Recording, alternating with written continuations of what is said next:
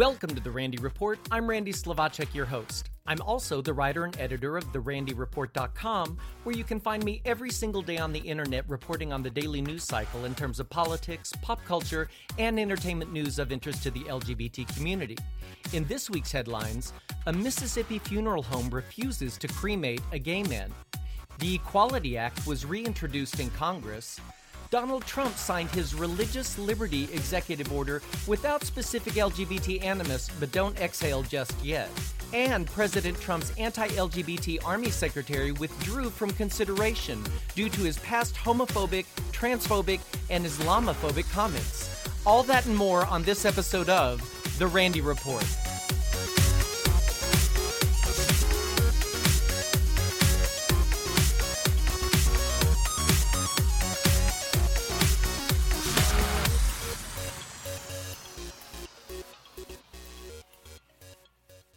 A Mississippi family's grief after losing a loved one was made even more painful when the local funeral home refused to perform their relative's cremation because he was gay. Robert Husky passed away in May of 2016 after his heart condition worsened over the previous year. Knowing that his death was imminent, Husky's nephew had made arrangements with the local funeral home the month before his passing. However, according to a lawsuit announced this week by Lambda Legal, the Picayune Funeral Home refused to pick up and cremate Husky's body as planned upon discovering that Husky was gay and married to his longtime companion of 52 years, Jack Zawadsky. In a statement released this Tuesday by Zawadsky, he said, "I felt as if all the air had been knocked out of me. Bob was my life, and we had always felt so welcome in this community. And then, at a moment of such personal pain and loss, to have someone do what they did to me, to us, to Bob, I just couldn't believe it. No one should be put through what we were put through." According to the lawsuit documents, the family eventually found another funeral home with cremation services that would take Husky's body, but it was 90 miles away. Lambda Legal attorney Beth Luttrell told NBC News this week that they are suing the funeral home and its parent company, Brewer Funeral Services, for breach of contract, intentional infliction of emotional distress, and negligent misrepresentation. In a phone call to the Picayune Funeral Home, a staffer said the company's attorney forbid them from discussing the lawsuit. It's important to remember that Mississippi offers no discrimination protections for LGBT citizens in any category. And speaking of LGBT protections, this week saw the reintroduction of the Equality Act, federal legislation that would finally guarantee clear and equal protections under federal law for all Americans regarding employment, access to public spaces, housing, credit, education, and federally funded programs. Today, in a majority of U.S. states, 31 to be exact, LGBTQ people are at risk of being fired, evicted, or denied services because of who they are.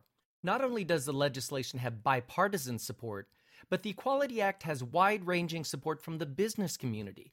92 major corporations have now joined the Human Rights Campaign's Business Coalition for the Equality Act. Among them, Abercrombie Fitch & Company, Amazon, American Airlines, Apple, Bank of America, Chevron, Cisco Systems, Coca-Cola, General Electric, Hewlett-Packard, Intel, Levi Strauss & Company, MasterCard, PepsiCo, Procter & Gamble, Target, and many, many more. The overwhelming majority of Americans support full federal equality for LGBT people. Polling released last year shows 70% approval for such legislation, including a majority of Democrats, Republicans, and independents. That poll included 42,000 interviews in 50 states and found majority support for the Equality Act in all 50 states. Now, I don't expect the Equality Act to be passed under this current administration or this Republican-controlled Congress, but it's important that this legislation keeps coming to the forefront to show America and to show the world that citizens care about protections and rights like these. It's important that we just keep pushing because it's not over yet. And here's a subtle example why. President Trump on Thursday signed an executive order titled Promoting Free Speech and Religious Liberty. that promotes religious organizations' ability to endorse political candidates. While the executive order didn't have the anti-LGBTQ animus of a previously leaked version, it still makes clear the intentions of this administration to curtail LGBTQ rights in favor of religious zealots. During the signing ceremony, Trump said, quote, "We will not allow people of faith to be targeted, bullied, or silenced anymore," end quote. Does that sound familiar? He continued saying, "We will never, ever stand for religious discrimination. Never, ever." Some evangelical Christians were disappointed in the narrow range of the executive order, but it's not unusual for Republican presidents to string along their Christian base by not immediately delivering on big-ticket campaign items. We all remember President George W. Bush disappointed some of his anti-LGBTQ activists in his first few years, but eventually gave in to their demands and promoted a federal marriage amendment just before the 2004 election to energize those voters for what was expected to be a close election after growing tensions with the Iraq War and Bush's dismal approval numbers. While the far-right and extreme religious folks were angry about the absence of anti-LGBT rhetoric, more mainstream social conservative figures, if you can call them that, like Tony Perkins, president of the Family Research Council, expressed satisfaction regarding the religious liberty order and withheld any criticism. For now, only 4 months into the Trump presidency, socially conservative figures are playing nice and enjoying their access to the White House. But trust and believe that they will make their dislike known before the 2020 election if Trump doesn't get more hardcore on anti-LGBTQ issues. He'll need to do something major to inhibit LGBTQ rights to placate those folks. And with Pence at his side, Trump has someone who knows what they want and who will know when to deliver on something that will satisfy them. This is not a time to think we've won. However, chalk up a small but important victory for LGBTQ folks who lifted their voices these past several weeks over the nomination of Mark Green, a Republican Tennessee state senator, for Army Secretary. Green pulled his name from consideration this past Friday, saying his nomination had become a distraction, quote, "due to false and misleading attacks against me," end quote. Green quickly drew fire from advocacy organizations for gays and lesbians and other minority groups regarding controversial comments he had made in the past. Democrats, including Senate Minority Leader Chuck Schumer of New York, had announced strong opposition to Green's nomination, and even some Republicans, like veteran Senator John McCain, expressed discomfort with the pick. McCain, who serves as the Republican chairman of the Senate Armed Services Committee, which would have conducted the confirmation hearings, called Green's past comments, quote, "very concerning," and said he would need to explain himself to the committee.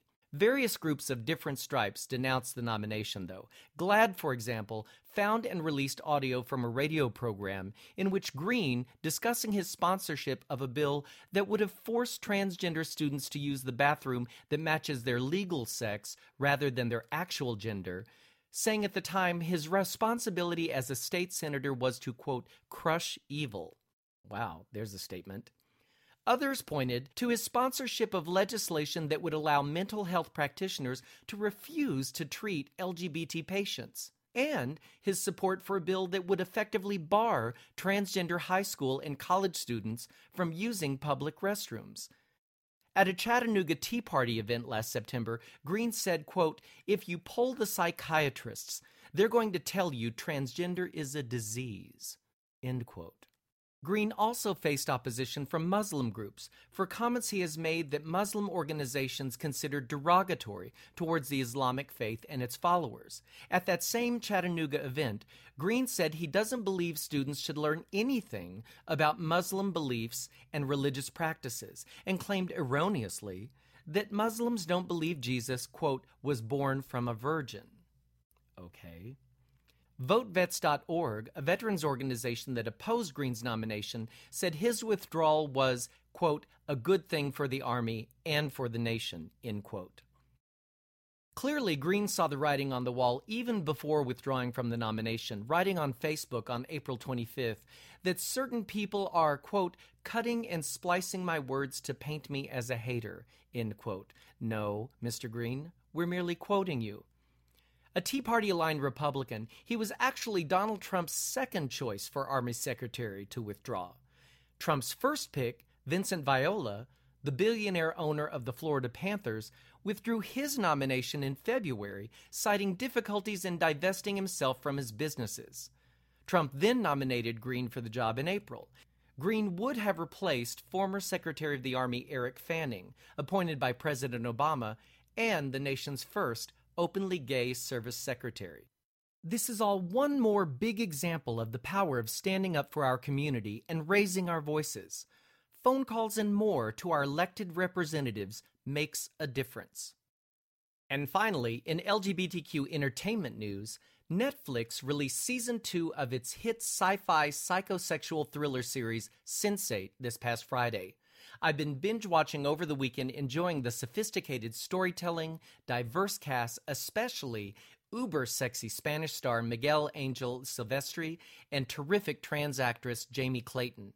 The series follows 8 completely different individuals across every demographic you can think of as they discover they have the ability to share each other's consciousnesses, talents, and skills. The project was created by transgender siblings Lily and Lana Wachowski, who have been behind some of the most creative projects to land on both the big and small screens, from the Matrix film series and Speed Racer to Cloud Atlas. Clearly, these two aren't afraid to push the envelope. Lana Wachowski made her first public appearance after her transition in 2012, and Lily came out as transgender in 2016. And it's clear their journeys have impacted their approach to Sense8. The cast may be the most diverse ever on TV. There's a bus driver from Nairobi, a kickboxer from Seoul, a transgender activist named Nominee from California, a Hindi pharmacist from Mumbai, a DJ from London, a safe-cracking thief from Berlin, a hunky gay Spanish actor Lito, the aforementioned Silvestri, from Mexico, and a cop from Chicago. And the LGBTQ characters are front and center of the storytelling. The arc of Nomi's transition, the rejection of her family, and her relationship with her girlfriend is an honest portrayal of the struggle of the trans community, offering both gritty, painful chapters as well as positive examples of love and inclusion. Similarly, Lito's life as a closeted actor is vastly relatable for LGBTQ folks, especially those who feel trapped in the closet. As we follow his journey, there's passion, catharsis, hurt, and joy. The show is beautifully shot, often sensual in tone, and in case you missed it, take the time to wind back to Season 1, Episode 6. I'm helping you out, folks, for one of the most erotic scenes I've ever seen on TV. Pushing boundaries and giving LGBTs high visibility, Sense8 is the most inclusive, diverse show on mainstream television, delivering a beautiful message of openness and communication. I can't recommend it enough. And that brings me to the end of this episode. If you like catching up via the Rennie Report podcast, make sure you hit that little subscribe button on my page on iTunes, and you'll be notified every time I upload a new episode. And share the news about my podcast with your friends. The more the merrier. And remember, you can find me every single day on the internet at therandyreport.com, where I report on the daily news cycle regarding politics, pop culture, and entertainment news of interest to the LGBT community. Thanks for listening. See you next time.